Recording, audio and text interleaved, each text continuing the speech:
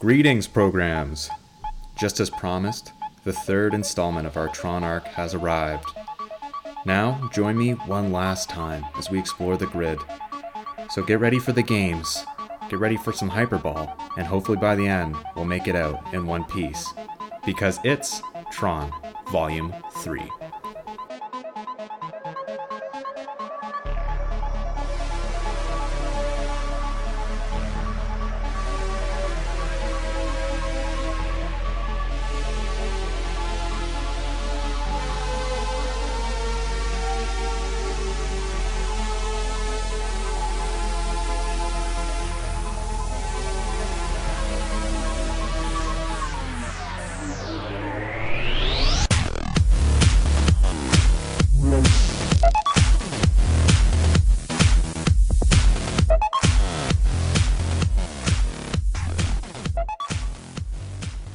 Hey there, and welcome back to A Conversation for One podcast, the podcast where I ramble on and discuss just about anything, ranging from horror, sci-fi, multimedia, film universes, theme parks, TV, Canadiana, and so much more. Before we get started, though, I just wanted to give a shout out to a few different groups that may have stumbled onto this podcast. Let's start with my francophone listeners looking for l'Association Canadienne Française de l'Ontario ou de Ottawa. As someone who is very much pro-Canadian, I just want to say that I'm happy that you made it. Also, I may have some audience members who are looking for the Association of Canadian Financial Officers. As I said, very much pro-Canadian, but other than movie stats or park audience numbers, you won't be talking a lot of numbers here. But hey, you're human too, and I know you let loose once in a while, you got it right, so hopefully you give this one a listen. A few others I might be saying hey to for the first time include the Australian Catholic Film Office, Alexander Christian Foundation of Oregon, and Association of Camps Farthest Out. I have terrible news for all of you. This podcast is not Christian or religious based in any way, but there is some good news. It's that I'm sure you all find something incredibly relatable, especially in these TRON episodes. Now that I've welcomed all of these new potential listeners, as well as any other ACFO type podcast that you were looking for, as well as my 5 faithfuls, let me just say that I hope you all stick around for this episode, for future episodes, and heck, even listen to some previous episodes that you may enjoy. This episode will be the 3rd chapter in my TRON podcast arc. That's one whole more chapter than Disney ever gave us. Well, kind of, sort of. After how long Volume 2 ended up being, I ran out of time and space to cover the remaining official Disney TRON canon. There's quite a bit, actually. I'm going to do my best to go through the remaining timeline and touch on most of the important details. I don't want to blow through these too fast, but I do have a lot to cover in this episode. So without wasting another cycle, let's jump into this bad Larry.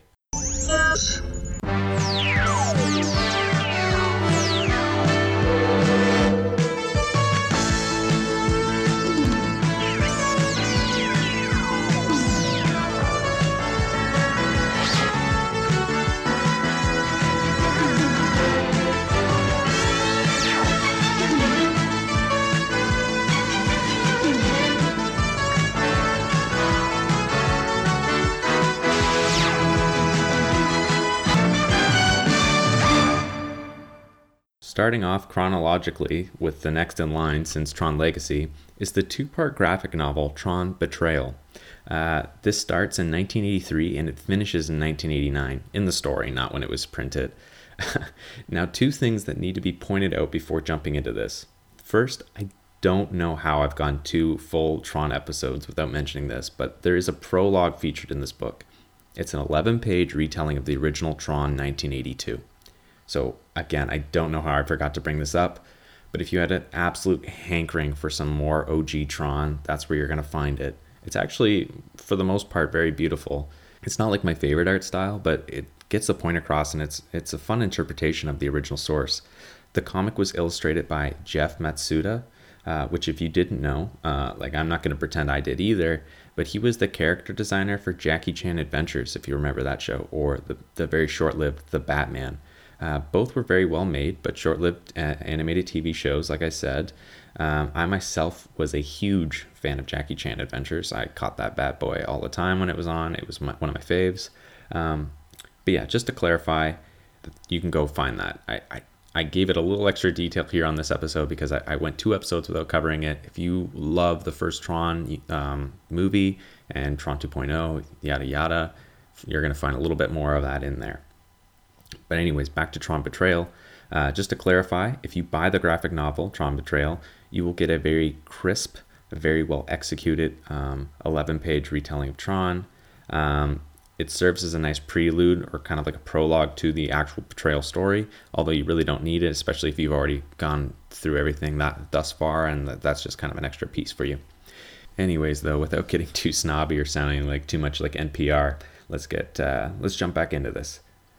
The comic installment of the franchise Tron Betrayal was not actually a comic adaptation or graphic novelization of Tron Legacy.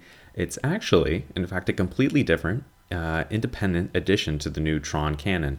The new Tron canon, as I've discussed in previous episodes, is like the old Tron canon was like the original Tron 1982, and then it was like Tron 2.0, Tron Ghost of the Machine. Really not important anymore. It's more for the diehards. Disney doesn't pay attention to it. Most Tron fans don't pay attention to it.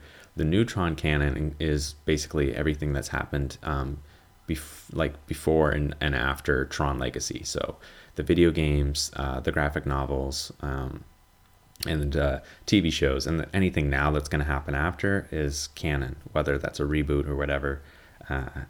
Fingers crossed it's not. But this Tron Betrayal is a completely separate edition. I know a lot of the times, sometimes, for example, like Godzilla 2014 or like Pacific Rim 2013, you'll get like a novel that is a bit of a prelude. You'll get a novel that is like a bit of a puff piece side story. But a lot of the time, especially with like older movies and a lot of like video games, it's basically like a retelling of the same story that you just watched or like are currently watching if it's a show, and it serves no purpose. It's just like just to make some extra coin on the side. I don't understand it, but I don't run that business.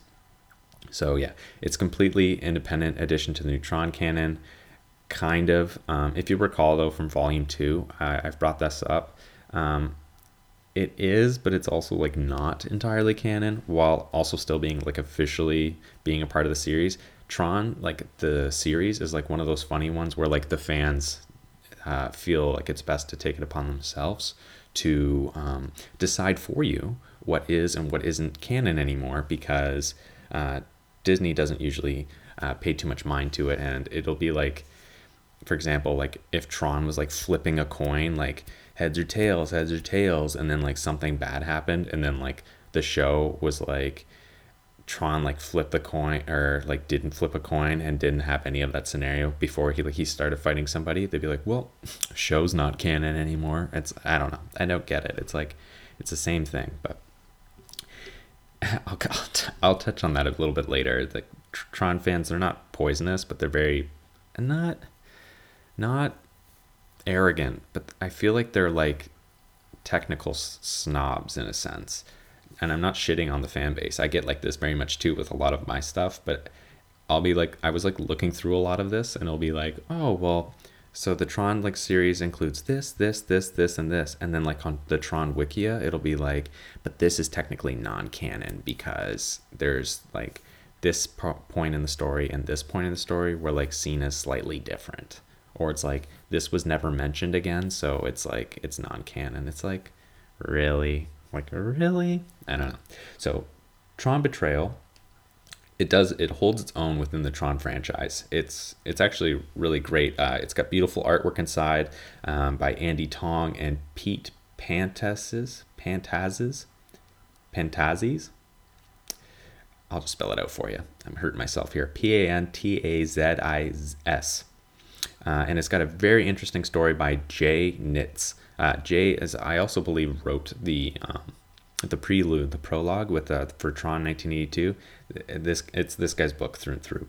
It's definitely worth checking out. The art and the coloring for Betrayal is absolutely gorgeous. And if the story doesn't do anything for you as a Tron fan, the beautiful pages inside most certainly will. While this graphic novel isn't my favorite thing, like it's really not. Like I read it like maybe 2 or 3 times. I couldn't find it for this episode. I had to dig through a bunch of boxes. It does have some very cool elements within it, and they're very nice additions and extra layers for the world that was already established within Tron Legacy. So if you're hankering for some more, this is like where you're going to get it. For starters, we get a bit of a look into the grid before everything became somewhat dystopian, which I don't know about you, but I always love seeing a world while it's thriving after you were first introduced to it. After you see what it's become. Like a big one for me was seeing Rapture for the BioShock games. If any of you are familiar, like seeing it looking and feeling alive, and the DLC for I think it was Infinite, yeah, for Infinite. I was thinking like, oh, there's so many games. There's really not. They haven't made any games since that, but they had a DLC called Burial at Sea, and you're like walking around in like the heyday, like late 40s, early 50s kind of feel, even though I think it's like late 50s, almost the 60s. I think the Rapture Civil War breaks out in like 58 or 59, if memory serves. But you see it all like alive. People like tipping their hats at you, like, "Hey, pal, what's going on?" Or like, "Don't keep staring at me," or like, "An apple for sale," and you're alive in it and you're feeling it. This is all pre like Ryan Fontaine Civil War. But that is an episode for another day. I could easily talk about BioShock for a couple hours.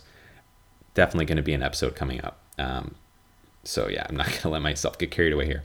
So you can see, though, in this book how Flynn, Clue, and Tron interact. They work together as something like a holy trinity. Like Flynn calls the shots, Clue makes sure it happens, and Tron keeps order, and they're all like buddy. Like it's really cool to see, to be honest. They're relying on each other and being the best at what they're purposed to do. Also, little side note here, for any Laura or like Yori fans from Tron 1982, she makes her like one of her like only appearances in the Tron franchise after the movie. It's a very minor appearance in the book. She's detailing basically why we'll never see her again. She's in it just for a bit. It's not much, but she's in it, so that's kind of a cool thing to see. The book is interesting as it points out how Kevin Flynn over time in the grid becomes disillusioned with like reality, like the real world at times. He spends like a lot of time in there, and it's kind of neat without sounding too much like a dork, but like you can see like how he has so much control over like this new world where like he can make things right, and then when he comes back to like reality, he's like distressed or like fed up, or he basically like he acts outside like social norms, which ultimately gets him in like sort of like a negative light with like, especially with like board members and stuff who are like, I don't know why he's acting like this. It's kind of hard to explain, but it's interesting. It's definitely interesting for sure. He would spend like years within the grid, and then when he would come out, it would only be like something like 7 days in the real world.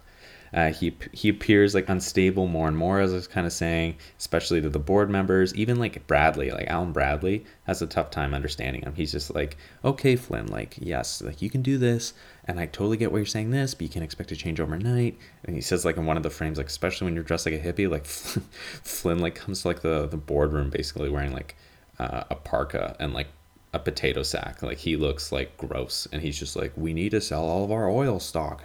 Like the future is in technology and like keeping the world safe or whatever, keeping the world clean." And they're all like, okay, but like that's like a lot of like income's money. And he's like, "I don't care. Oil's archaic," whatever, right? Because like in the grid, you don't need oil. Everything runs on computers, right? And like seeing him get so disillusioned and like so like focused on like, we need to make things right, we need to make things perfect. It is like a beautiful like partner piece. Like what is it even called? Like I don't know. It adds to it. How like Clue operates. Like you see like Clue in Tron Legacy, he's just like a very like, as I said, like kind of like ho-hum like villain, like things need to be perfect and blah blah blah. Like you get his motivation, but you're not like, "I'm rooting for you, buddy." But like when you read this, you're like, yes, I totally get where like Clue's coming from. Because like Flynn constantly wants more, he wants better, he wants perfection, and he wants it, all of that like times like 10 basically as the years roll on, more and more, which leads to like another cool point. You will see how like in the book, you see how Clue was that spunky great program, let me at him like in the beginning, and he's like trying his best to do as Flynn asked, but because Flynn was so unreasonable and irrational in his desires, Clue follows suit and he cranks that perfectionism dial to like 11, as we eventually see, right, in Tron Legacy. Assuming you guys are like following this like super niche dorky franchise as closely as I am. So we see the introduction of the ISOs, which I touched on a little bit on the last episode. And that introduction throws like everybody for a loop, all the basics, like the normal programs. Even Flynn at first, he's like this is not good. Clue eventually spirals out because of this. He's like, this is like far later down the line, but we see Flynn shows up a little less and less as the story rolls on, like coming to the grid. He's got his normal life. His wife passes away. I think her name was Jordan, and like now he's just got him and Sam, and he's got the company, and he's just going there less and less. Right? There's other responsibilities that he needs to attend to, and Clue ends up despising both Flynn and the ISOs, and it's not so much because he's a maniac like what we get in Tron Legacy, but it's because he's a man. See what I did there? Not a maniac, but a man. But seriously, he's like a replica of Flynn, who was designed to keep the grid perfect, right? While Flynn was away. But with new programs, i.e. the ISOs, doubling capacity. Like seriously, like it's basically like having like, I don't know. It would be like America's like doing fine, and then all of a sudden like all of Mexico and all of Canada are like, hey, and we all like came in. So like an extra like 100 million people just poof, come right into America, and they're like, what the hell? Like they don't know what to do, right? That's basically what happens here. And also too, when the ISOs, wherever the ISOs show up, it seems to, I don't even know really how this works, but they cause, and they're spreading like grid bug outbreaks throughout the system. And the grid bugs make things like super unstable.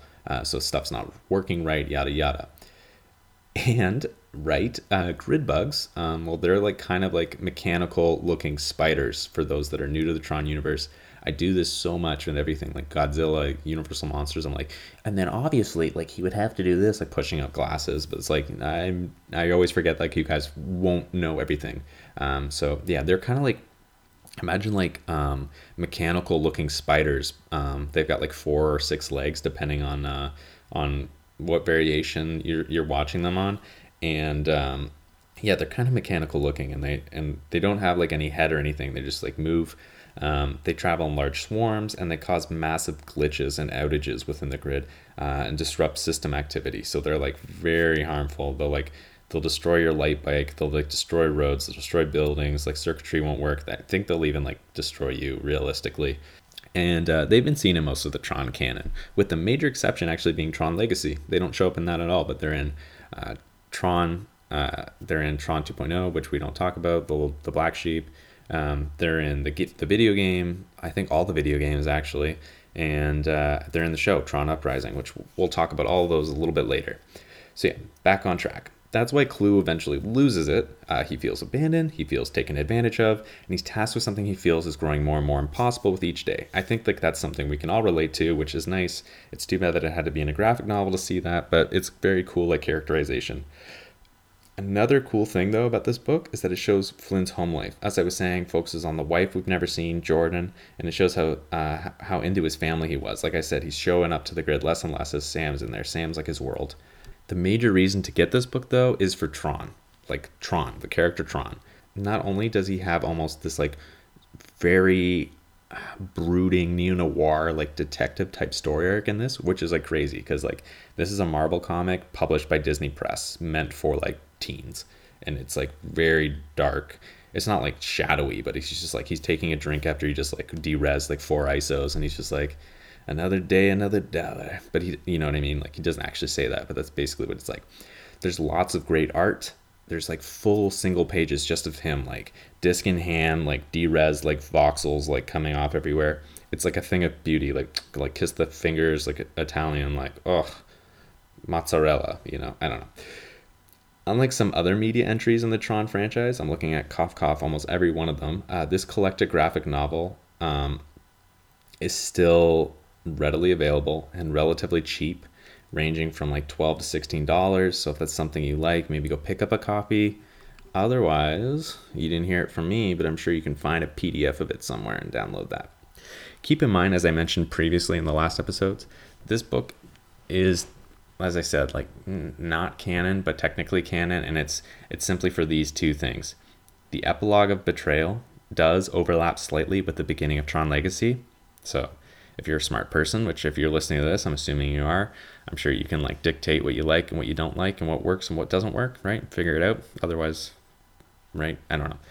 And the events of the 2010 video game Tron Evolution, which again, we're going to talk about in a little bit, which Clue moves against the ISOs and Kevin Flynn.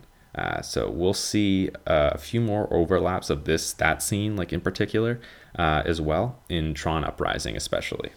All right. Yeah, so in that book, though, so much Tron. Oh my God, so much Tron. So like, other than Tron 1982, you really don't get a lot of Tron. So maybe go pick that up, maybe look into it. It's worth it, I think. Next on the list is Tron Evolution, Battle Grids. This is a spin-off to the next-gen title, Evolution, which was available for, I think. So Tron Evolution Battle Grids, there's one for the DS, which has a slightly different story. I didn't play that. I think I sold my DS at this time. This one here, Tron Evolution Battle Grids, was for Nintendo Wii.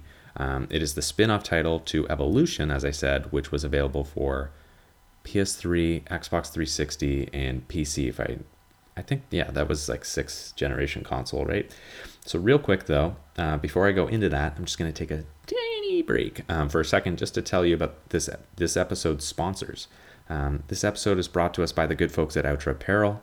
You know them, you love them. This top-of-the-line startup clothing company not only sells high-end clothing and accessories, but with every single purchase you make, 10% of it goes directly to Mental Health Research Canada.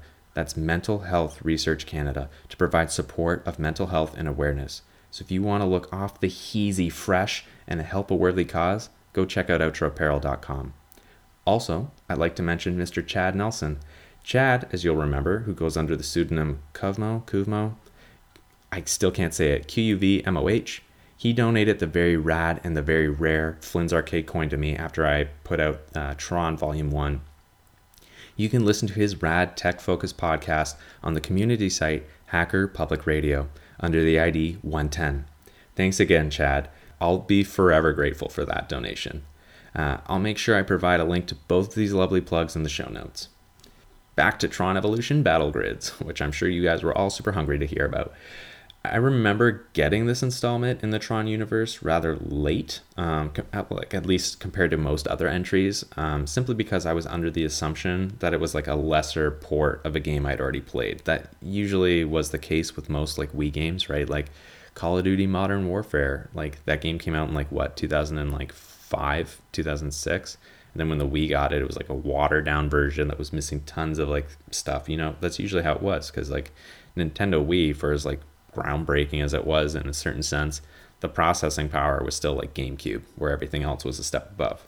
But once I found out that it was something completely separate and original, I didn't hesitate to track down one of these bad Larrys. So I found one at my local EB Games. Being the Nintendo Wii diehard that I was back then, I had no problem spending all the hours it took to beat this, which admittedly wasn't all that much, because despite what I used to speak out against, with the Wii only being for kids, which I did never feel was a fair assessment, like there's tons of cool games like No More Heroes, Mad World, The Conduit, just to name a couple, this game was very much designed for a somewhat younger audience. Not for kids, like it's not like Disney Infinite or whatever, but maybe like 12-year-olds or like 14-year-olds. Like it wasn't like crazy hard or dark or anything, right? It was fun though. And absolutely crushing if you didn't perfect things, because again, it was on the easier side. So if it was just like you needed 5 stars or 5 discs or whatever the rating system was, and you got like 4.5 because you missed it by like 10 points and it took like 10 minutes, you're like, son of a and then so that you know, that's a little crushing when you don't perfect things that are blatantly easy. But anyways, that's a bit of my own personal nitpick. There was a lot to love about this game. The light cycle challenges were extremely satisfying. The use of color and a bit of like cell shading graphics mixed with the motion control of the Wii remote made you feel like you were involved in something great. Like playing Evolution, as I'll talk about like later, in Evolution, you can control the light bikes and stuff, and it's with the joysticks, and it works well, and it feels great. And it's more or less like you're in the movie. But when you're playing with the Wii remote, I know it sounds very corny and very much like I'm pitching the Wii like back in 2005, but it feels like you're in it more. Like it's closer to the light bike. you're moving it with the Wii remote, and it's actually very fluid. Like, it can be choppy too. It gives you the option, like if you click the D-pad, you can like move it like old Tron 1982 sharp, like 90-degree edges, or you can move it wavy like Tron Legacy. It's very, very cool. The game also brought back Tron 1982 favorites like Hyperball. Hyperball, if you'll remember, was the game played to the death within like the rings in Tron 1982. It's similar to like Highlight or something like that. The game itself, like Tron, I almost said Tron Betrayal, Battle Grids, isn't amazing. Like, it's not. Like, I am one, as you guys, most of you will know, to see like the good and like the dog shit, but it's not amazing. It is very fun though. It's playable. That's about it. The story is pretty neat. It takes place in 1988, so while not truly adding anything in the grand scheme of things, it provides you with some insight into the utopian grid, again, before the purge ravaged the grid that we see later in Tron Legacy. The game follows a male ISO, a male ISO games combatant. So ISOs being like the new type people in the grid of your choosing. So you get to like change his hair, change his skin color, his height, his wardrobe. I originally thought you could change the gender, but looking into the game just a quick bit before I like put it on here, I see that you can essentially change everything but the gender. So that's kind of poop. But I mean, if they write the story completely for a male protagonist, then I guess it kind of has to stay a male protagonist. But anywho, in the game, aside from seeing some familiar faces along the way, like we do see Cora, voiced again by Olivia Wilde, very nice touch. We see Tron, voiced by Bruce Boxleitner. We see Flynn, not voiced by Jeff Bridges. It's not a huge shock. And we see Zeus. It's also where we meet a character named Gibson, who will be semi-important moving forward in the series. And I use that loosely, semi-important, because he's the series after Tron Legacy just kind of snowballs into nothing. But he does play a big part pseudo-ly, semi-ly. I don't know. I'm digging a hole here. So his role in the game is that he rescues you and he brings you to his little makeshift community of survivalists. Gibson's color is green as opposed to like the common blue, yellow, orange, or white. And they operate as outsiders, not wanting to be involved with any grid-type normalities, which is kind of neat, but we don't see a whole lot of it within this title per se. I'll talk about Gibson a little bit later though, but that's it essentially for Battle Grids. It's a little fluff piece in which if you win, you'll be the first ISO Games champion. You give a little bit of hope and you become a hero to all ISOs on the grid, evidently. Somehow this game is no longer canon also, but with most things in the series, it's probably due to some minor oversight from the creatives behind it. I don't think it was intended as something that would shatter the Tron universe by any means with its entry, but some people are just sticklers for details, and that's just how it goes sometimes. So if you guys want to try this one out, I don't see why not. It's not going to hurt anything. It's kind of a fun game, especially if you have kids, you want to get them into the Tron world. And if you still have a Wii, that's kind of important because this game definitely is not getting a re-release. Moving forward, though, is where we'll get some of the real meat and potatoes. I don't know what I was doing there. I don't know. So moving forward, though, is like the heavier stuff. So just a warning, these next two entries in the show are going to be a little more content heavy. So I'll try to keep it loose, try to keep it interesting. But if you want to pause, maybe take a little snack break, have a little bathroom break, now would be the ideal time. Otherwise, guys, let's jump into Tron Evolution.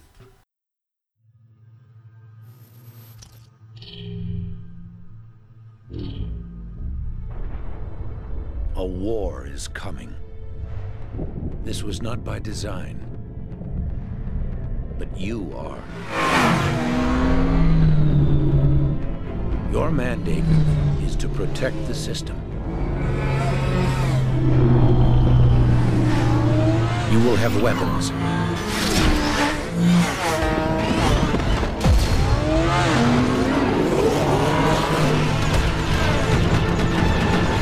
You will have skills.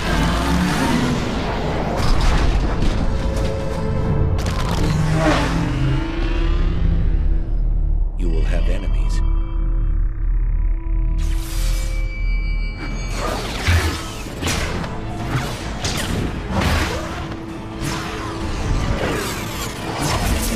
And you will have allies.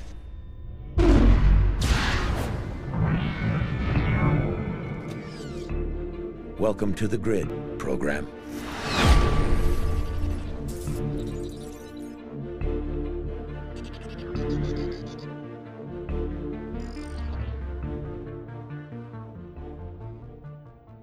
I remember when they announced this game, Tron Evolution, there was like literally so much hype for it, especially in the Tron community.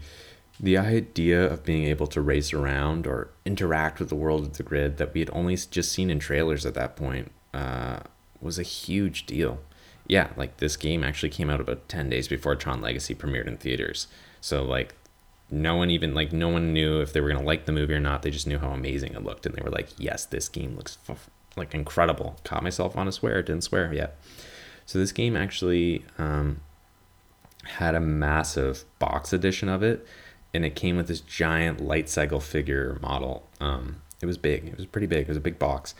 And me and that best friend that I've spoke of in the last few episodes tried to get our hands on everything Tron, like from even like a Mad Catz like Tron controller. But that version of the game always eluded us simply due to the price. So that's one thing I never quite got. Being in high school, as I'm sure you're all aware, doesn't leave many with boatloads of disposable cash. So suffice to say, I only picked up the standard edition. It did come with some DLC, but it was just the standard edition from HMV Games, if you can believe it, which is such a dated sentence. Yeah, I don't know how many remember that HMV even used to sell games. They had like a massive section of their stores just designated to games, and apparently even some separate stores at one point just for games. Although I never actually remember seeing any of those. It's just kind of what I saw when looking up some stuff. And for those that are very, very young, HMV was one of the best music, movies, and media franchise chains around. But sadly, just a couple of years ago, they filed for bankruptcy in Canada, and they closed down every single store, and taking the $500 worth of points that I had accrued since I was in grade 9 with them. I'll never not be bitter about that. Anywho, back to the game. Evolution tells a story of a program named Anon, like Anonymous. He's a system monitoring program created by Flynn to give assistance to Tron with all the rising tension between the programs like Basics and ISO's pre-purge. It basically gives, like, the game is basically Anon's perspective of how the grid changed from utopia to dystopia, like overnight, like essentially. Like it took a while, but basically that's what it seems like leading up to the events of Tron Legacy. Everything is either like pre or post Tron Legacy now in like the event. Like Tron Legacy is like the main catalyst for all of them. And basically it shows how Flynn became imprisoned in the grid. The game starts with video footage, like a recording of Kevin Flynn, who's discussing the existence of the ISOs, the isomorphic algorithms, a group of programs with a measure of free will that have emerged spontaneously on the grid, as we've spoken about, and are disliked evidently by basic programs. But as you'll see, it's through a lot of like propaganda, like under the table, like spreading of lies, as well as like setting them up to fail. You'll see a lot of that by Clue. One of the programs, Jalen, who was a leader of the ISOs, recently died.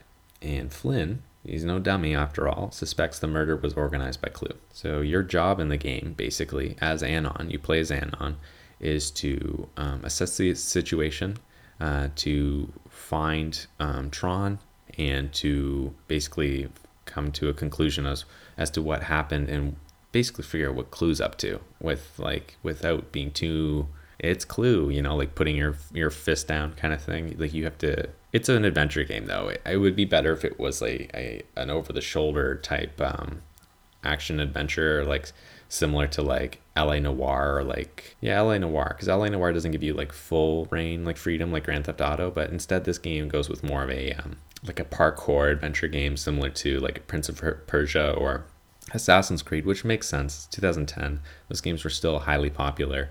It's just a bit of disappointing that they went with that route, but it works out pretty well. Okay, so things get a little heavy here, and well, kind of plot specific with characters I've honestly never mentioned before. So hang tight and don't let go. I'm going to do my very best to fill you in, being as close as I can to a Wikipedia entry as possible. Okay, so we've covered this. You're playing as Anon. Tron intercepts you, and the first thing you're going to do, or see really, of importance starts with Radia. who now her own kind of independent program. She no longer goes by the name given to her in Tron Betrayal. Okay, so basically she was the very first ISO that emerged, that appeared. I know, kind of a big deal for me to skip over, but I'm covering it now, so that's that. So Radia, formerly Ophelia, is one of the leaders of the ISOs. She's heading a formal ceremony to make her a system administrator alongside Clue. So it's kind of like a peace thing, right? Because Clue operates as the head of the basics, and I guess Radia is going to ascend to being an equal in Clue's eyes of the ISOs, kind of bringing like a unification with rising tensions. So Tron asks Anon to guard the ceremony, but finds a suspicious female ISO, Cora, who we all know, and who tries to talk her way past the guards. And so obviously Anon follows her, being a security program. The ceremony is disrupted by a virus program, by the way, which is like bright yellow. So like Clue is kind of like an orangey yellow, but not orange, and this is like a bright neon yellow. And Anon intervenes, and he fights off Abraxas, and he damages Abraxas' identity disk, which makes him leave. So Clue says that there's flaws in like the new ISOs and suggests like that's what he is, and like all of those ISOs will become like that, kind of like fear mongering. We've got to protect the basics from ISO type stuff. So Tron, seeing this, suggests Flynn leave the grid for his own safety. And it's kind of like at this part. So during this battle, Anon sees Flynn and Tron being ambushed and killed by Clue. That's this main scene. So that kind of served as like a bit of a diversion. So like Cora and Anon leave, and they see, at least I'm pretty sure Coron is with Anon, and they see like this main scene. So it's like the Adiago for Tron or whatever in Tron Legacy. We see the same scene in Tron Betrayal. We're going to see the same scene again in Tron Uprising. It is basically like the crucial scene. This is like the Order 66, I guess, of like the Tron franchise. This is like the scene that turns everything around for the current Tron franchise. So yeah, Anon sees Flynn and Tron being ambushed and killed, I'm using air quotes here, by Clue and his guards. Maybe not. Maybe Anon finds Cora after, but she saw it too. I don't know. It's been a couple years since I've seen this. Like, I've looked up a lot of the stuff, but I don't want to read like a Wikipedia for verbatim like onto the podcast. But they're on the same page. They go visit Zeus at the nightclub, the End of Line nightclub that I talked about in Volume 2, which serves as like a haven for the ISOs. Kind of like what I was saying, like Zeus, I guess Castor. I guess he was Castor. He's Castor now, but he used to be Zeus. Kind of like just changing his identity. He knew Cora, right? Cora, like, yeah, you got to go see Zeus. Zeus will help you. I guess she didn't know that like he goes by Castor. I don't know. So they go, and Zeus gives them Solar Sailor access so that they can go warn Radia of what happened and what they believe happened. Like, like you need to be like warned. I think actually even like when they go to like see Radia, like Clue's there and he like gives her like a load of BS. Like, yeah, we got to be careful. We got to work together, yada, yada. Like I'll put a lot of my guys in this like ISO territory. So you guys are safe. But like, he's like, I'm going to have a lot of guys here so that when I want to kill you, it'll be easy, right? And I'm pretty sure Anon and Cora are like watching this, and then they go down. And like, it's kind of interesting. Like, they don't really touch on this so much in Tron Legacy, but like a lot of the ISOs, especially in like the video games and the graphic novel, they have like special abilities. I don't understand really how that works, but I guess because they are made of the system, they have kind of like a weird like Avatar, like Navi, like connection to it where they can do whatever. So they go down to say like, yeah, like Clue's corrupt. He killed like the user. He killed Flynn. Like you can't trust him, yada yada. And she like reads their minds, Cora's mind maybe specifically, and is like, oh my god, you're right. And like also knew that she was there, like eavesdropping through the meeting the whole time. And then I guess Radia like says like, well, actually Flynn wasn't killed, and he was rescued by an ISO named Gibson. Ba-da-boo. Gibson? He's the one that I was talking about from Battle Grid. God, I just talked about it. I think it's called Battle Grid. But, so yeah, Gibson rescued Flynn. He's not dead. So I guess after that whole scene where, like, he's like, Tron, he fought for me. I guess when like Flynn's running away, he's intercepted by Gibson there. So then eventually Anon rescues Gibson from the game grid. Oh yeah, let me talk a little bit about Gibson. So here's something here. He's not like a huge deal, but it's kind of neat because you'll never see something like this again. So because I told you I'd talk about him, I'm going to talk about him a little bit more. So Gibson emerged from the Sea of Simulation, just like every other ISO. Right away, he was assigned to the grid, engineering with system utilities. Shortly after emergence, where he began quickly excelling in developing innovative energy transfer systems. None of that's important. It's not a big deal. But here's the kind of the cool thing here. He's really good at his job. He's smart. He's like making new things. His basic colleagues and coworkers are like constantly like violent or confronting him out of like xenophobia, jealousy, just because like he's an ISO, right? So all of the basics are of the same mindset. It's like a very much a race thing. So he's like, all right, I'm not dealing with this. He's super smart. He's like, now he has a grudge against like basics and he doesn't like the grid. So he leaves and he joins an ISO only faction known as the Bostromites. That's kind of like the survivalist faction that I was talking about. They're not really given a name from what I remember in the Wii game, but they're called Bostromites. He rises quickly into a position of prominence within them and even becomes like a part of the governing council. So here's kind of the cool thing. I completely forgot about this, to be honest. So Gibson, like I said, rescues Flynn, right? He's like, oh shit, the user's still alive. That's the kind of the cool thing. The ISOs and the basics alike are all like the user, right? Even though the user didn't create the ISOs, he created the grid. So like they're all like, he is the head. Like we cherish this guy. It's not until later where the basics are like Flynn like abandoned us, because it's like fear mongering. It's like hate propaganda that like Clue has like pushed out. Again, that's like looking really deep into a very basic timeline of the series. So anywho, he rescues Flynn and he brings him to the Bostrom colony. So Bostromites, Bostrom colony, which is this whole other thing. Like I said, they're in Tron City, right? That's like the main city of the grid. That would be like, I guess, I don't know. When you think about America, I guess that would be like the New York City. That's like the main one. Like everybody will argue their city's the main one, but most people think of America, they think of New York. Right? That's kind of how that is. There's other places, but just seeing the Bostrom colony, it's kind of like makeshifty, kind of like woodsy, but like obviously not woodsy, right? Because it is the grid. There's no trees. But it's kind of neat. But eventually, like, Anon goes to rescue Gibson to figure out where Flynn is. He has to like fight his way out, yada yada. And then basically Gibson like sacrifices himself to save our main protagonist, Anon. I guess Abraxas at some point. Oh, just a little thing. I did say I played this like years ago, and I don't know if I ever finished the game to completion, which is not because I wasn't a huge fan of the series, but more so of the gameplay. And I ended up just watching the scenes eventually, if I remember correctly, like the last like 30 minutes of cutscenes that I didn't finish beating. I really should finish it, but now I'm strictly reading from multiple websites here and just kind of hodgepodging this together.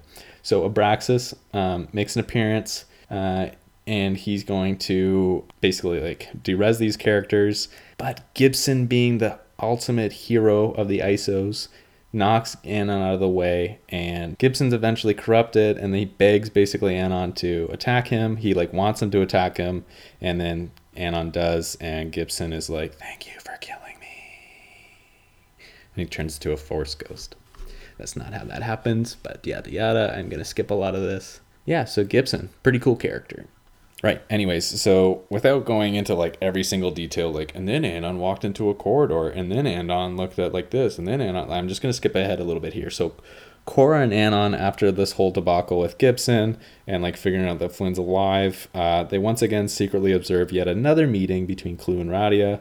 Abraxas arrives, and Radia realizes that he was once Jalen, the member that I had mentioned before, one of the head ISOs, and that Clue had actually corrupted this guy. He did this, like Clue, it's actually kind of smart, but like basically like if you want to rise to power, you have to create the issue that you're going to solve, right? So that's exactly what he does. He takes one of their leaders, boo-hoo, like one of the ISO like leaders is gone, kill their morale, also corrupt him, right?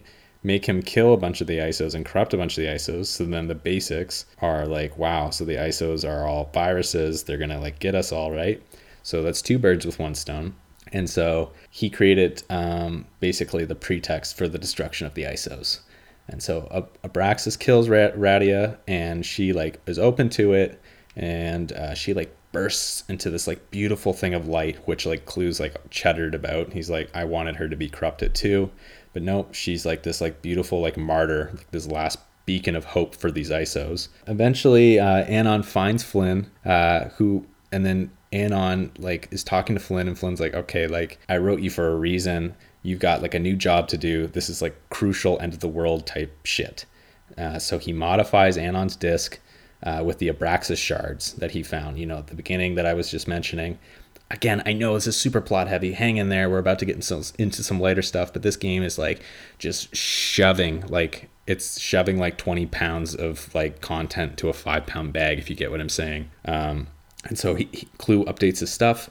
He goes from being blue to white, which is like, if you know anything about the TRON franchise, it's like only like 2 characters have that. It's usually a color for the users. It's like for like the elite. And he's like, no matter what happens, you need to rescue Cora. She's like the last of her kind, and like she holds more importance than like you'll ever know. And currently, if I remember correctly, she's either with Clue or she's on like one of Clue's like warships. Like she's like a prisoner, because like I think Clue realizes the importance of her. It's also probably too why in Legacy, well I'm sure like Legacy paid no mind to this. This is definitely a workaround for the movie. He doesn't like instantly like offer. He's like, oh wow, you're a rare bird, right? And just like pay attention to like the speech I'm about to make. So anyways, in the game, Anon basically destroys Abraxas, and then he goes to like rescue Cora. The ship's exploding, and this is directly from Wikipedia now. You're just going to listen to me to read. Anon dives off the side of the ship and grabs onto a recognizer. The blast from the explosion malfunctions the recognizer, causing it to fall. When it hits the floor, Anon and Cora are thrown to the ground, but the recognizer is still tumbling towards them. Anon throws Cora out of the way, following Flynn's last command to protect her at all costs. The recognizer then crushes Anon, derezzing him. Cora then wakes up and sees Anon fading under the recognizer, watching him derez in front of her. Alone in the middle of a wasteland, she collapses, expecting to run out of energy and derez. Just when she thinks all hope is lost, she opens her eyes and sees the creator of the grid himself, Flynn, standing above her, and he recharges her energy. Clue survives to rule an ISO-free grid, and Flynn and Cora are outcasts. She reflects on how both Flynn and Anon saved her, right? And then she also says that in Tron Legacy, which is kind of cool. I was reading about this like a couple days ago. And, actually, I was reading about this when I was recording Tron Volume 2. But when she's talking to Sam in the movie, which oddly enough, this is like a bit of a nitpick. Like, Sam is in no other stuff. He shows up in like Disney Infinite or Infinity or whatever as like a downloadable character, but he's not in the game. I think he might have been a skin for the game maybe, but he's not like in any of like the other games. He's not going to be in Tron Runner, which I'm going to talk about again. He's never mentioned in Tron Uprising. He's not in the book, aside from being like, again, I get it's prequel stuff, but it's just like, did he not sign on for like likeness? Because I feel like Olivia Wilde was on for every single installment after Tron Legacy, like everything, her likeness and her voice. She did her voice. Like a lot of these actors, they just had like Fred Tascatore like do all the voices. That guy does like everything. But anyways, in Tron Legacy, what did she say? Like a program saved me or something like that on this when they're on the Solar Sailor. And then it's like, oh, like, did they make all of that just from that one line? It's crazy that the stuff they can come up with when they're storyboarding.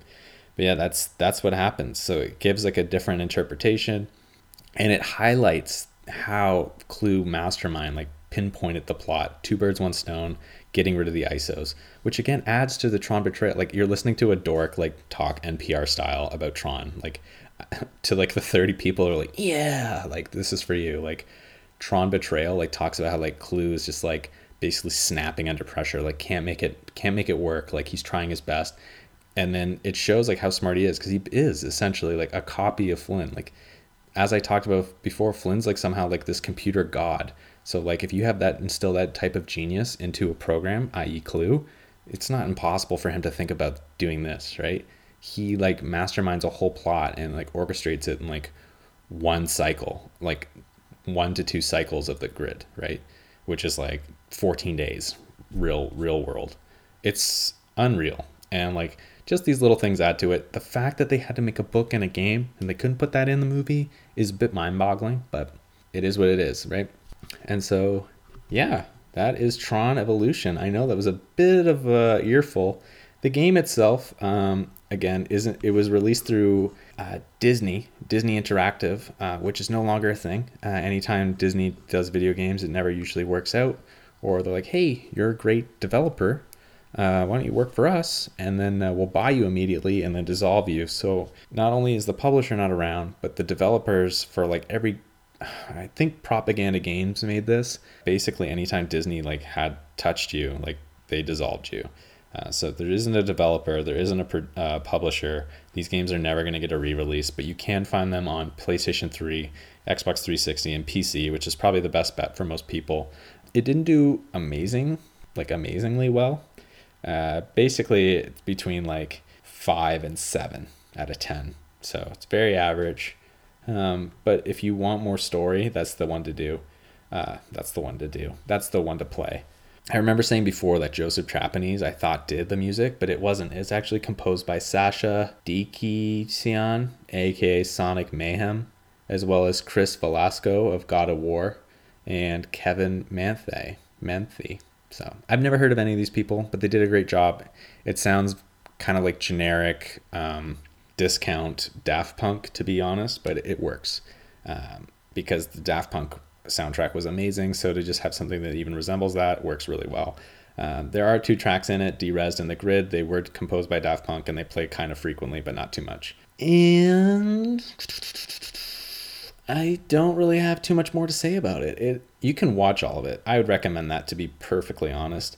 Like, this game is important. It serves as a precursor to Legacy, as I said, and it's a sequel to Betrayal and to Battle Grids. But you can watch like all the cutscenes and like some of the important parts of the game. It takes like 3 to 5 hours, depending on which version you're looking at, and just watch it like a movie. That's what I'd recommend. And yeah, and that's it for Tron Evolution. I know it was a lot to listen to, but we don't have too much left. We're almost done. We're in the home stretch here. We have 1 major entry. We have 2 things left to talk about. I'm gonna try and get as much done as I can. Just hang in there, and I know you guys are all tired of hearing about Tron, but I appreciate you listening. And for those that just want a little bit more, sorry. I can't talk about too much more Tron. There is lots to talk about, but I myself am getting burnt out, and I could talk a dog's ear off about Tron. So, yeah. And now, this message.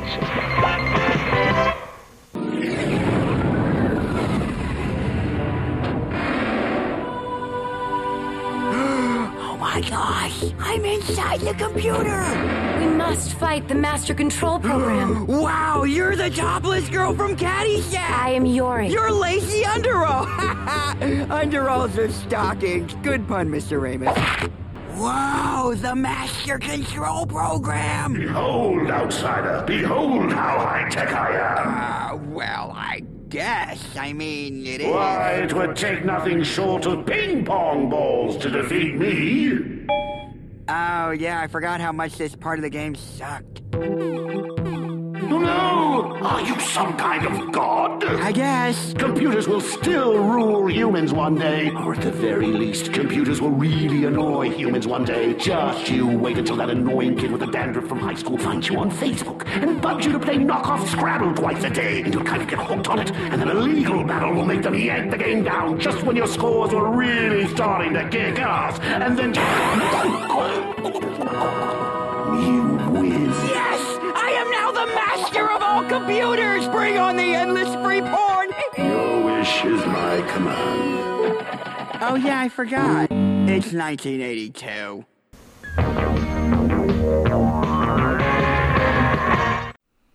Hey everyone! Welcome to Poetry Pause with Nancy Savio Poetry. Thank you for tuning in to this episode. This piece is called Digital Reflections. Hope you enjoy. In an effort to find perfection, I'm going off the grid. I'm done with digital reflections. Who am I trying to kid? We spend our time so consumed with alternate versions of our lives, taking identities better assumed, locking them forever in the archives. We are given a false sense of having any control. Obsessed with like counts and comments, countless hours we mindlessly scroll. We strive for an appearance that's high above the rest, this social media adherence in an attempt to prove we're the best. You think you have power over this, but really it overpowers you, with all the anxiety it brings of what caption and sticker will do. At the fear of becoming a drone, I've grown quite sick of it all. We spend so long on our cell phones without ever making a call. It's time to unlock the chains of hotspots and Wi-Fi and live what little life remains with open and unfiltered eyes.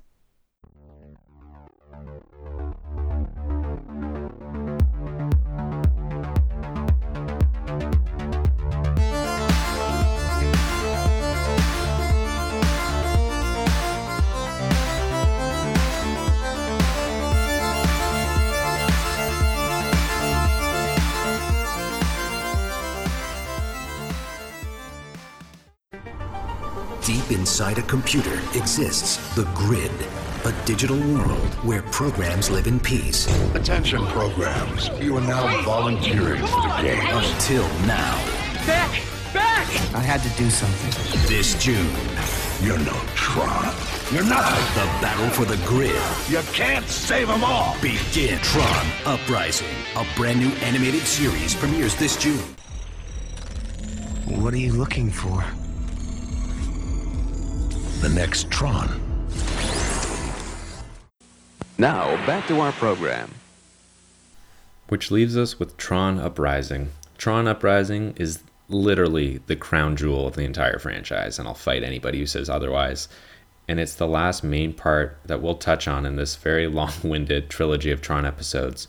The animation is crisp, and it's gorgeous, and it's bright and beautiful, and the world just seems so alive. It's this like masterful blend of like 3D and 2D animation, and it's got like a pretty good cast, especially for like a TV show, like an animated TV show. It's got the voices of Elijah Wood, Bruce Boxleitner, Mandy Moore, Lance Henriksen, Paul Rubens, and basically the story here is kind of similar like to Batman Beyond, which is like a plus because I love Batman Beyond. It was one of my favorite shows as a kid. I bought like the box set, like the big expensive box set, the DVD box set when I was in university, cleaned through that in like a week, just watched the whole thing. Even bought the Blu-ray, like Return of the Joker. Ugh, so good. But that's basically it. So the show follows a character named Beck, and Beck is voiced by Elijah Wood, and he is just a normal program. He's like a mechanic in Argon City. So this show doesn't take place in Tron City. Hopefully, if you'll remember from my last episode, I talked about how there's lots of different cities, just like how like Tron Evolution had a different city in it. And basically, Clue orders that all of these cities. So this, sorry, I'm a little bit all over the place here. So this show takes place very soon after Clue decides to dominate the grid. So he's enforcing his law. It's very fascist feeling, very dictatorship feeling. He's tightening his grip. He's moving in like troops, like both like guards and like elite guards, and he's like sectioning off areas. He's installing like curfews, and he's basically like saying like, all right, you guys, it's very like it is very fascist. Like the mechanics that were like working on like racers are like, all right, now you guys are building tanks, or you're fixing tanks, or you're fixing like light jets, that sort of thing. And so Beck is playing with his friend Brody, and they're doing like games. They have like their like light armor on, and they're just like playing like a fun like thing of like disc battle, I guess. When the guards come and they're like, your game's over, they put a fence down, and then Brody's like, hey, you can't do this, and all of a sudden like literally gets smashed like for like it's okay. So this show is like a kid's show, but it's like made for adults. It's like a good old school 90s cartoon where it's like anybody can watch this. And like you're maybe 5 minutes in, and then all of a sudden like smash, like literally kills his friend just like that, boom, derezed. And then like Beck's like, that's not fair, right? Like this isn't fair. So then he basically like decides like he is going to mess with like Clue's rule, and the one who's put in charge of Argon City is General Tessler. And and then basically he's like hunted down by this elite guard. And he goes like all the way trying to like evade this guy, and then he's captured. and he won't rat out anybody, and he says he worked alone, and he's not going to stop, and yada yada.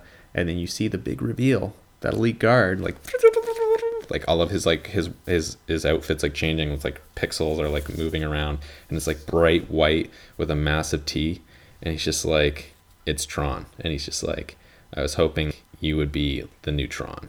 And you're like, holy hell. So this whole show, again, why do I do this? Like, I'm assuming you guys have seen Batman Beyond. It's basically like the classic story of like the once great like person in Batman Beyond was Bruce Wayne, and this one is Tron, who is like weak or old, and they're like, all right, I'm going to train this new spunky kid who's like, he's not right for the job, but god damn it if he doesn't have heart, and I'm going to train him, and he's going to be the new me. He's not going to be quite as good as me, but he's going to bring something fresh to it, that kind of thing. I'm sure that's not what they're thinking, but that's definitely what the story boils down to. And so Beck becomes the renegade, where in Batman Beyond, Terry McGinnis, well, okay, if you're like looking at like Justice League Unlimited, he's like his son, but that's a huge spoiler. But he's just a normal kid, and Bruce Wayne trains him. He's just like a bar fighter. Like he has no like skills other than like some acrobat stuff. But anyways, we're talking about Tron. So Beck has this like device that he uses as a mechanic, and it can like reroute like machines, like turn them on, fix them, change the color, and he does that with like his like outfit, his like suit, so he can like change it so that it looks like a T. So he becomes the renegade, and everybody's like, Tron, like I thought he was dead, and he's like inspiring hope while also like fighting back against the I guess he is the resistance. He's like he doesn't start it. There's definitely already resistance around, but he definitely like brings resistance more to the forefront of like public eye, which is like a really great thing. But let's pump the brakes there for a little bit, just to talk about a little bit of the production details that went behind Tron Uprising. The show premiered on June 7, 2012, which is like roughly about 2 years after Tron Legacy came out into theaters. It was directed by Charlie Bean. As far as I know, Charlie Bean, as in like Lima Bean, he directed like every single episode of this. I think 12-part show. Might have been 14 episodes. Let's take a little peek here. By the way, I'm totally cheating. I'm on a website. I didn't write anything down for this one. Wow, never mind. So, if I remember correctly, it was originally supposed to be like a 10-part or an 8-part miniseries, and it looks like here that there was 19 episodes. So it's pretty crazy. It was also produced with Edward Cadiz and Adam Horowitz, which were the two writers for Tron Legacy. I think they also like did some consulting for Tron Evolution. They're the two guys that did Once Upon a Time, which on a side note, that's basically why I watched that show for the longest time. There's tons of like Tron like Easter eggs and like allusions in the show. Very, very cool. And kind of a cool side note, the show was not renewed, sadly. That's not really cool at the end of the first season. But here's the cool part. There was actually never an official cancellation announcement that was actually made by Disney. So technically it's just on a very long hiatus. That's what a lot of fans, including myself, choose to believe. I remember when I first saw, like I heard there was going to be a show. I didn't know it was going to be animated at the time. But I remember when I got the Blu-ray for Tron Legacy, like I said in a previous episode, I got like the super mega one. It was like the one package shy of being like the biggest one they had. It was like 5 discs. And it came with the actual promo for this, like the 5 or 10 minute like promo for Tron Uprising. It was like very aesthetically, it was similar, but there's just some like, costume changes. Some of like the designs were a little altered. But it was so cool. They got everything right. All the things that needed to be exaggerated were exaggerated. And it was announced as like, as I was saying, like as a mini series, which was like very cool. Like give me like hour episodes, great. But what they did instead was they just kind of divided it, added some filler, and they like gave us 19 like amazing episodes. So this is kind of like the little intro that is given at the beginning of that. It's also, I think, at the very first episode. It's very cool. If you ever just want to watch that, I was going to put it in in this episode, but it's kind of long, and you kind of have to see it to really experience it, like to get the full effect, I mean. But I'm going to read some of this here. It's hidden away inside a computer exists another world. Its creator designed it for games, but it became so much more. He called it the grid, A digital utopia filled with infinite possibilities. He built a digital copy of himself named Clue, you probably know where this is going, to create the perfect system, and he relied on the hero, TRON, to keep it free for all programs who lived there. But in his thirst for power, as we found out, Clue betrayed his creator, who was Flynn. TRON fought back, but Clue was too powerful and left him for dead. Clue dispatched his armies, and he seized absolute control, as we see in Tron Legacy. Now, in a far-off corner of the grid, a young program decides Clue must be stopped. His name is Beck. Could he be the next Tron? And that was the very that was the very beginning to the very first episode. Very chilling, very cool, especially when it's like, could he be the next Tron? You see like all of the illumination, like all of the neon, like streaming up, and it's like forming like a T. And then when he says next Tron, boom, like the T, like it lights up. Very, very cool. So yeah, this, as I said, it is a kid's show, but it's very old school. Like I was saying, that it's designed for both like adults and kids. And ultimately, I think that's what Disney didn't like about the show, is that like it wasn't making like Disney money. It wasn't attracting the audience that they were trying to attract. And I mean, like when you have like Cartoon Network and like Nickelodeon and I don't know. Actually, I have no idea who makes kids TV shows these days. Maybe Netflix. It just wasn't attracting the same audience for like toys. It wasn't attracting the same audience for commercials or, you know. So eventually what Disney did, and this has nothing to do with the show anymore, this is strictly talking like numbers here, is they moved the show. So instead of being on at like Tuesday at like 3 o'clock or 4 o'clock or 6, it was like moved to like a death hour, like Friday night or what did they move it to? It was like Thursday night at 10. Then they moved it to like Friday night at midnight. And then they moved it to like Sunday night at 2 a.m. or something.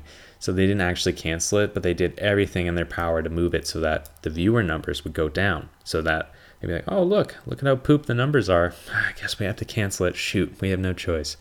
And, you know, a lot of TV studios and TV networks, they do that when they're tired of a show or they don't want a show to succeed. Like, let's say, for example, President A gives showrunner the A-OK to like run a show, and then President A is like ousted from the company and President B comes on, even though they have a contract that says, yeah, we gave you the go-ahead for like season 1 and season 2. Well, what we're going to do is we're going to shove your show into like a death slot, like a kill slot, and that nobody's going to watch it on like a Friday at like 10 o'clock or something. And like, oops, there goes your numbers. Now you have like a fifth or an eighth of what you were originally getting. We just can't afford to keep you on. They do it all the time. And they definitely did it to this show. As far as I even remember, the last episode, or the last 2 episodes even maybe, they only aired them like once. And they only got aired in like America. Like everywhere else didn't even get them. You had to watch them either A, illegally, which most people did, or B, you had to buy it on iTunes. It wasn't until Disney made a deal actually with Netflix to release Tron Uprising as like whole onto their platform, and even then it only stayed on for a year. So as it is now, there's no Blu-ray for this, there's no DVD for this. You can buy it on iTunes, you can buy it I think on Amazon, but that's it. You can't watch it legally anywhere else, and that's honestly kind of a downer. Hopefully when Disney Plus comes around, yes, I know it's another streaming service we'll all have to like subscribe to, but hopefully it's on there. Hopefully they make more stuff. Because honestly, even if we didn't get another movie, even like a live action show, even another animated show, another game, anything would be great. Just anything that just says, hey, we care. But back to the show. There's a lot of stuff in here that's a little weird. Even for me, like there's guns. In a couple episodes, there's like, I don't know what they are, like light guns. I don't know. They're like sniper rifles. It's very weird, especially in like a universe where there's only like staffs and like the discs, right? And it was a little weird for me. Then there's also cars, like light roadsters and stuff like that. This stuff's a little weird. It was already pushing it when they had like the, what are they called? The light runners in Tron Legacy. Like I let it slide because it was kind of cool, you know, like here's a new vehicle. Here's something that you haven't seen before. But when here's something that's like, I don't know. That'd be like, I don't know. It would be like introducing like 2 new magical things in like Harry Potter, like other than wands. Like, yeah, you can like cast spells with wands, but did you know you could also like cast spells with like magical cups, or like cast spells with like, I don't know, like with like a I don't know, like a magical gun. Like it was like, why? But again, that's nitpicking stuff. That's That's literally it. It doesn't add or subtract from the show in any way. But there's like some cool characters. Like Paige is like a really cool character. Again, I know like you guys now have to watch Batman Beyond, but jumping back to like Batman Beyond, it's basically like having like the heroine, or not the heroine, it's like having the hero like fall in love with like the bad guy who's like a girl, right? Like, I see the good in you, you don't know who I am. It's like the fact that we're like so evenly matched means that we have an attraction. It's like, it's kind of similar even to like Spider-Man and Black Cat even, but like Paige is like one of Tesla's like number ones or number twos, I guess. And she is for like Clue's rule. Like, everything needs to follow order. What we're doing is like for the good thing. Like, ISOs were like the worst, and like basics, like we're like helping you. Like, that's her mindset, and she like doesn't put up with any snuff. And there's like there's another character. Sorry, again, I am cheating. Pavel. He's played by Paul Rubens. Paul Rubens, great voice actor. Pee Wee Herman.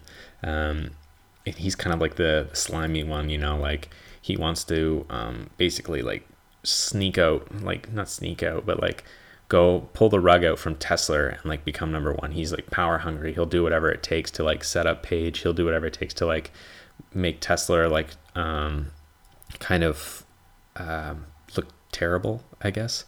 So there's like a couple cool dynamics there. Like, the show is fairly layered for, again, like air quotes here, kids show. But the one really cool thing here, the very cool thing that is worth noting, again, before I even jump into that, a couple things here actually. Hang in there with me. So this show takes place in Argon City, and this was done partly because it didn't want to basically to avoid direct conflict of the events portrayed in both like movies, video games, graphic novel, everything basically I've been talking about. So it's far, far away, evidently, from Tron City. In the show, they referred fairly often to the ISO Wars, which I hadn't really seen or heard of, but I guess that's kind of like a kid-friendly way of saying, like, you remember when we purged like an entire like race of people, aka genocide? I guess the ISO Wars makes it sound more even, less evil. Right before I get into the quote-unquote cool part, this again, Clue's coup, this is like the scene that like divides all Tron fans, for more or less. So the scene is revisited in Legacy and Evolution and Betrayal, and it's again portrayed in Uprising with two major changes. Tron wore his white suit rather than his black one. Oh my god, like the whole world spinning upside down. That's basically what Tron fans are like. Like, basically it could be like, his suit was white and not black. Non-canon. That's basically what it boils down to. So, which itself has more visible circuits in Evolution than it does in Legacy. Oh my goodness. And Dyson and at least 9 black guards attack Tron rather than the usual team of 4 shown in all of the previous accounts. Dyson is a very cool character. He was like Tron's number one. He gets hurt defending the ISOs, and he like basically turns to Clue, as you'll remember in Volume 2 I talked about, he has the power to repurpose. And so when he repurposes, he makes you whole again, and he is no longer scarred. And basically he is like Tron's Judas and gives the go-ahead to kill Tron.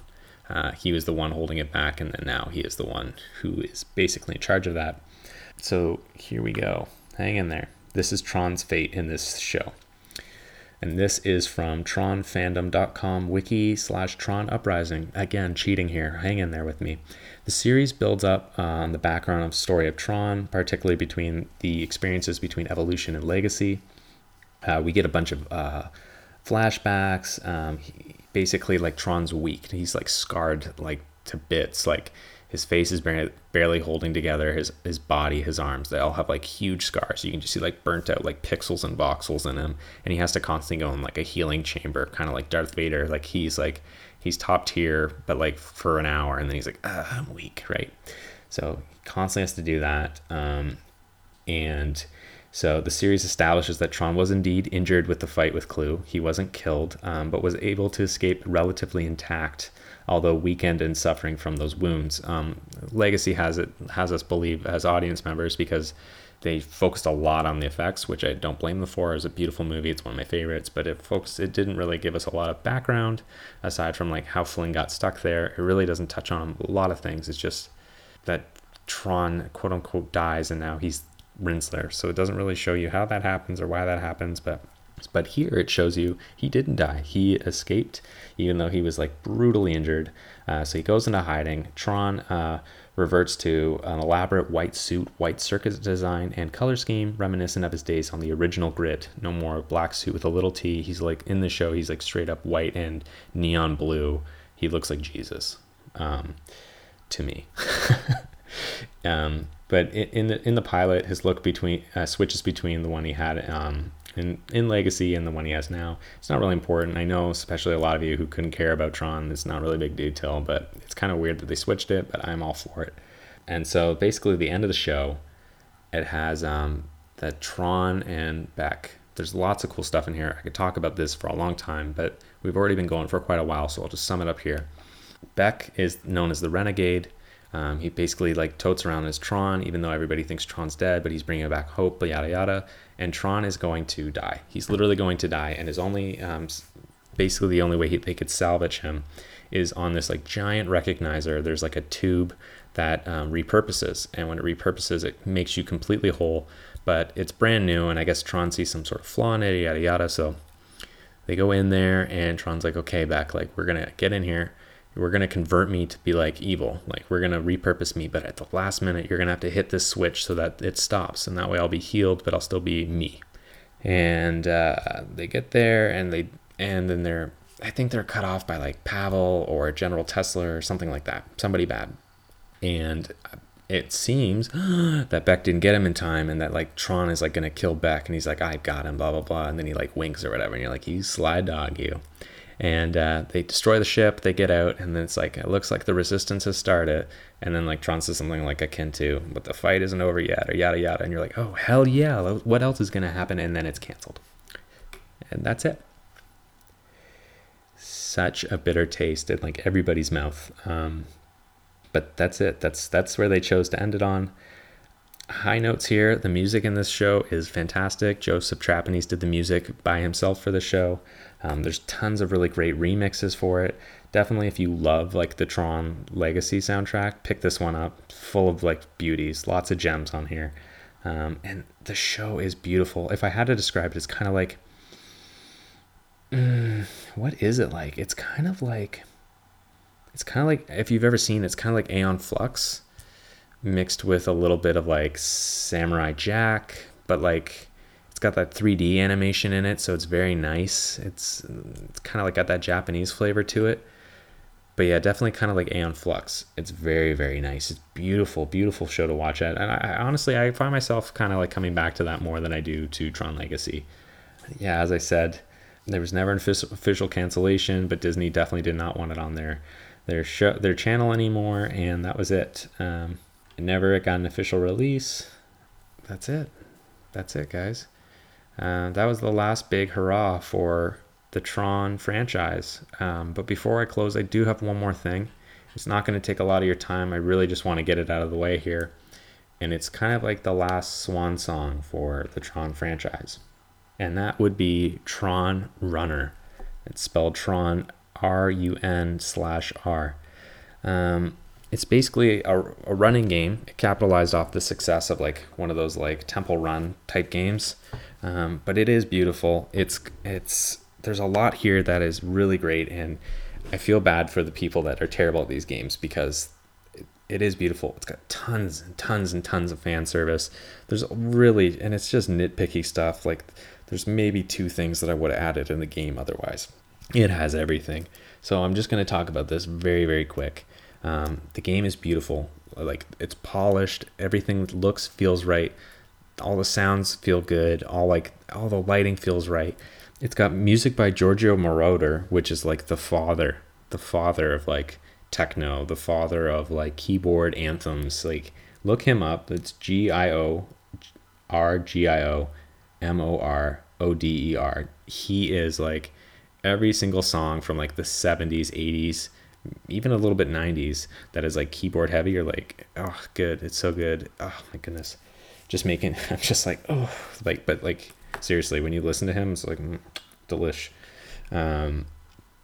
So there's like 32 levels.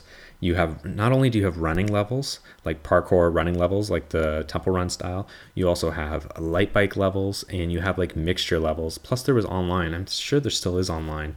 And it's just, it gets difficult. It really does. There's tons of remixes all that on there as well by like a bunch of different people. And it's got like tons and tons of characters. Like I said, tons of like fan service. So, plus DLC, which I think is free now. So let me just list off the characters here. So you have quote unquote male program, which is Anon from Evolution, like verbatim, the exact same. Then you have female program, which is Korra with Anon's helmet. You have classic Tron from 82. You have Yori from 82. You have Sark from 82, which is like bitchin' because you can change all their colors. Oh, it looks so good. And for the most part, not 100%, but for the most part, they all look very accurate. You have classic Flynn. You have legacy Clue, which is upsetting. That is one of my nitpicks. Before I list off the rest of the characters, the only other characters I would have included in here would have been like one or two characters from like Tron 2.0, maybe Jet. I would have included Sam Flynn, right? And then I would have included regular Clue. But anyways, that is the most nitpicky thing there is. So there's legacy Clue. You got Korra, Rinsler. You even have Beck, Mara, from Tron Uprising. You have a vector suit, which is literally just like a polygon-looking person. You have Ram, Crom, both from 82. Crom, like literally, he's the guy that you like fight with, like, what is that game? Super Ball, Light Ball, the one that I was talking about earlier, the highlight one. That's literally the scene he's in. That's it. Crom. So you have Ram, Crom. You have Gem from Tron Legacy. Had like 2 scenes. I'm glad that she's in there though. Then you have Tron from Uprising and Korra from Uprising. That's right. Korra is in Uprising for like, I think it's at least 1 episode. Could be 2 episodes. Again, I don't know what contract Olivia Wilde signed, but she was in everything. And Garrett Hedlund, nothing. I don't know what happened, but sometimes she phoned it in. Sometimes you could tell she really wanted to be there. Uprising was definitely one of those times you could tell she wanted to be there. Yeah, so her characters in there. You also have Paige, Ada, and General Tessler. So those are all characters from Tron Uprising. So like, it's just an absolute like, here you go, like a little bon voyage, like a swan song. Here's everything. Light cycles, you've got first generation, second, third, fourth, fifth. You have Korra's light cycle, you have Vector's light cycle, and then you have Beck's light cycle, a modern light cycle, and an armored light cycle. Tons of stuff. It's just like everything you can want. It goes from like, and the colors are perfect. It's like red, blue, yellow, from like 82, and then when you get like second and third, it's like the NCOM one that you see in Tron Legacy, like in Flynn's like apartment. And then you have like some of the other ones that you see like on the grid during the games. And then you have Korra's light cycle, Beck's light cycle, and Beck's like I'm getting ahead of myself here. Beck's light cycle is more of the cartoony shape, and it's longer and it's bulkier because it was on the show, right? It's the cartoon, and the shape is almost identical. Like, so much love was put into this game. So high-end music, lots of fan service, the colors, the sounds, everything's perfect, and it was a DLC. So it was a bit pricey, if I remember correctly. It was like $20 to $30. Maybe you could get it cheaper now. I don't know, because Disney never really changes their prices. And this came out December 10th, 2015. So just before 2016. So it's still kind of new. It came out for PS4, Xbox One, and Microsoft Windows.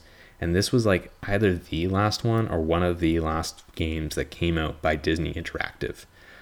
You can still download it. I'd recommend it 100%. There is like a huge hidden story like within the game with like voices that you'll hear, and people have stitched it all together, and it ties like this to like the whole legacy canon to like the 2.0 canon. And you could really get into it, but I am pooched.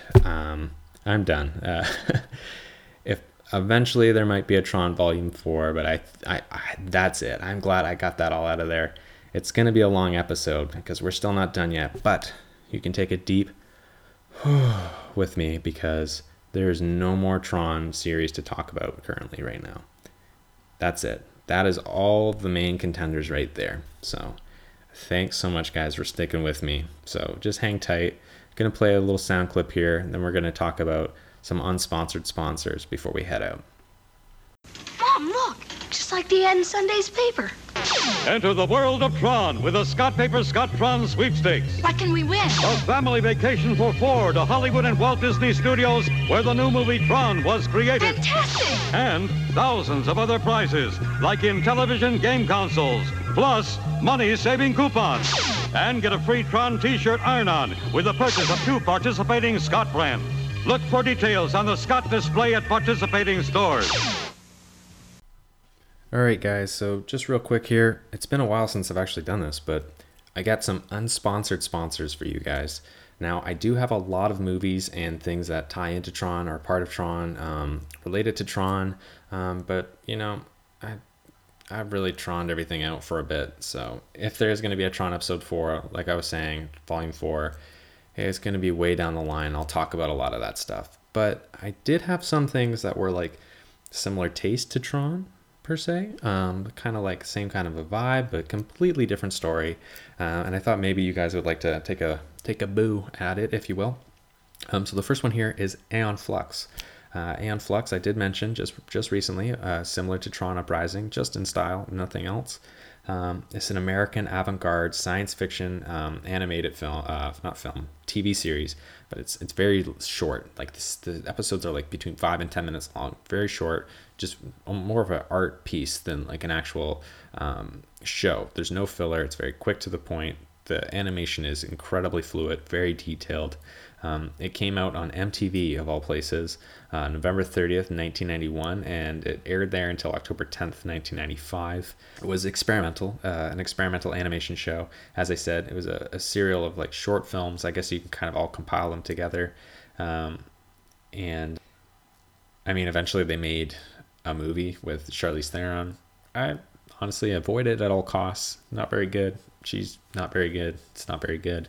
But in total, there's 16 episodes, and as I said, they're very short. Like season 1, the episodes clock in at 2 minutes. There's 6 of them. Season 2, 3 to 5 minutes. There's 5 of them. And season 3, 30 minutes with commercials, 10 episodes. That's where you get the real meat and potatoes of that show.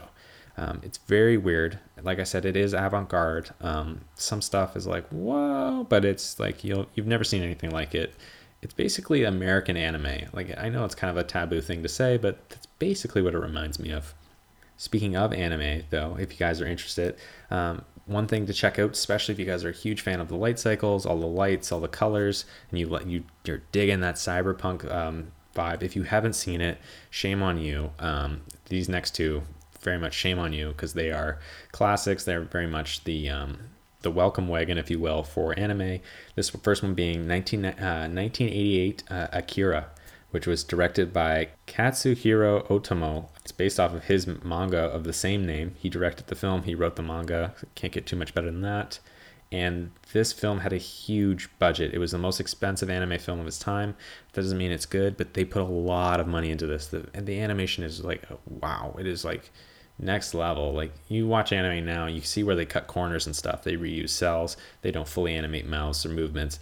This, everything is like to the brim. The lighting effects are so cool. That's why I'm recommending it. Like, I remember watching for the first time. I was in second year university. That sounds right. I was in first year or second year university, and I watched that in like on a big screen on one of the on campus and one of the screening rooms, and I was like blown away. I had heard about Akira. I mean, it's one of those movies. It's like, even if you've never seen like Dragon Ball Z, for example, you've heard of Dragon Ball Z. Like you've heard of it. And when they all blast off on their bikes and there's like the light trails, like from their like the back of their lights because they're going so fast, and it sticks and it feels so palpable, and it's something else, and it is very cyberpunk. This is like peak anime. Most people know what this is. It's like up there with, like, as I was saying, Dragon Ball Z. It's up there with Sailor Moon. It's up there with like Astro Boy. It is like one of the most popular animes. Most people will know what this is, even if they don't like anime. They've seen this film. Please watch it. Funimation put out a great copy of it. I picked it up fairly cheap a couple years ago. Slipcover and everything, brand new, sealed. It was like $10, $15. You can find this for like a song. and it is like the best version. It has like all three versions, like all three dubs, and like it's cleaned up, or the original. It's basically like a Criterion level release. Go watch that. And the second one is Ghost in the Shell, 1995 Ghost in the Shell. Again, another cyberpunk film. Has nothing to do with Tron, just similar themes, similar kind of a feeling. It was directed by Mamoru Oshii, and this was also like a very popular film, and it was a very expensive film. It's widely considered one of the greatest anime films of all time. Critics praise the film's visuals, and it uses like a unique blend of like cell animation and CGI. I don't know if Akira does this, but I know this film does, and you can really tell it is gorgeous. It's a gorgeous film. And apparently it inspired the Wachowskis when they were creating The Matrix, oddly enough. But when you watch it, it's like you can totally get that feel, especially with like the very Asian like fusion vibe, like that late 90s, early 2000s like Asian thing that The Matrix was running on. It's all there, and it's got this own feel, its own world of its own, and it's honestly it's easy to watch. That's basically what it comes down to. And Flux, not easy to watch, so. But definitely I recommend it because it's something you're going to remember watching, not because like it's scarring or anything, it's just because it's so different. But Akira and Ghost in the Shell, I still remember the first time I watched Akira as if I just left there. And we're coming on like 6 years ago. It was a long time ago. It was phenomenal. And same with Ghost in the Shell. I didn't have such a grand experience watching it. It was indoors in a like a family room area, but like still. Like there's a couple scenes in Ghost in the Shell, it's just like crystal clear, pure. And these movies I've seen once, and I still remember them very, very thoroughly. Especially like every once in a while, my brain will just go Tetsuo, right? Just because of Akira, which if you haven't seen it, you won't get it. But when you watch it, you'll be like, nah, I get it. So check out those. And then I have some books. I know I don't read, so you're gonna have to just trust that I'm making good decisions because I just read that these fit the bill, if you get what I'm saying. I didn't actually read them. So the first one is called Neuromancer, and that is by William Gibson. That came out in 1984. So it is the first book of the Sprawl trilogy. There's 3 novels and 1 book of short stories. Neuromancer is possibly the most important work in the cyberpunk canon. It's based in an eroded in American future, and it's the story of Case, who's a burnt-out cyber jockey, and Molly, who's a badass cybernetically enhanced bodyguard / assassin / courier / other things, as they disinterestedly try to save the world from a megalomaniacal AI computer in cyberspace. The computer wins, but that's actually a good thing. I hope I didn't spoil anything. It sounds great, and it sounds very Tron, and it sounds really great.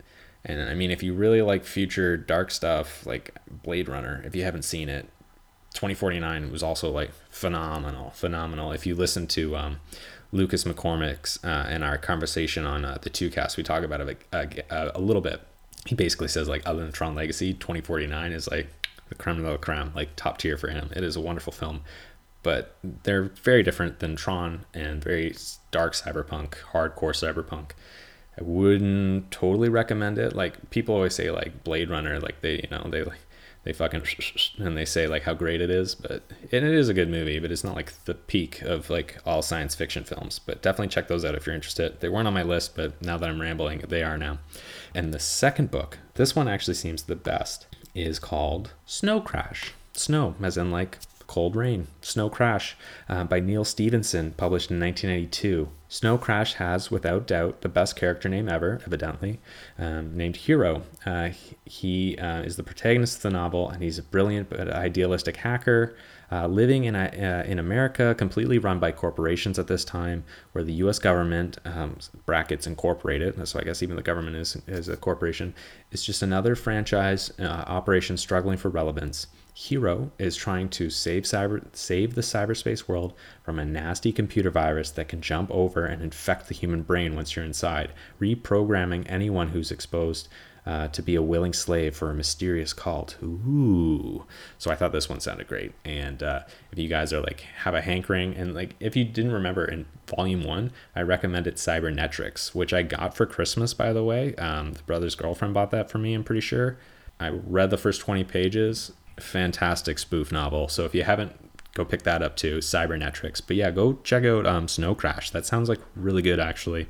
And the last thing, I was saving this for a potential 4th episode. I don't know if I'm going to get to it, but it would be 1983's War Games, which is the Matthew Broderick's led film. That's like the Cold War science fiction film.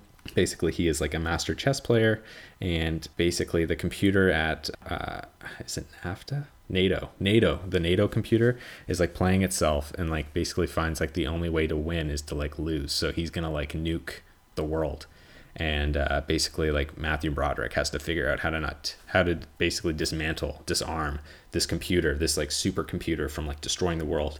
And honestly, it is very hardcore MCP vibes from like Tron 1982. The way the computer talks to Matthew Broderick, the way everything is just kind of like held the computer, his status is very like Tron in the real world. And yeah, honestly, I don't know why I didn't recommend this in the Tron Volume 1, but that's it. Yeah, that's it for my unsponsored sponsors. As for my sponsors, like I said at the beginning, go check out Mr. Chad Nelson. That's Kuvmo on the community podcast site Hacker Public Radio. Please support Hacker Public Radio. They could use your donations. And Chad is a great guy. And as I've always said, that coin, it stays on my desk. It's going to stay on my desk forever. I cherish it. Super cherished.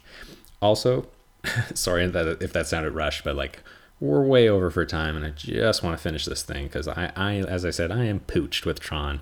But I wanted to get this out here because there's still lots to talk about. And make sure you guys check out Outra Apparel. You know them, you love them. I gave the whole spiel. They make amazing clothes. As I've said in previous podcasts, their sweaters, their hoodies, oh my God.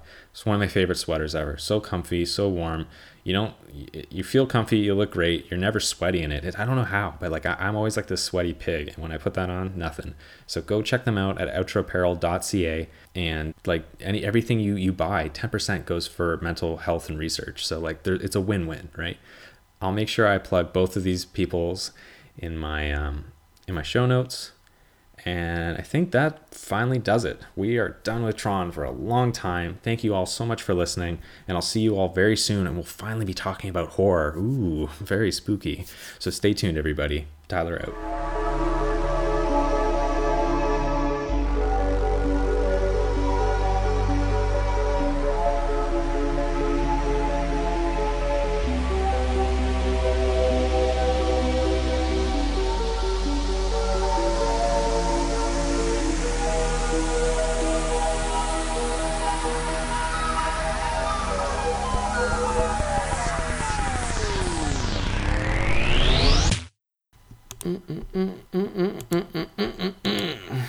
Oh man, this is boring. I'm gonna have to edit some of this out.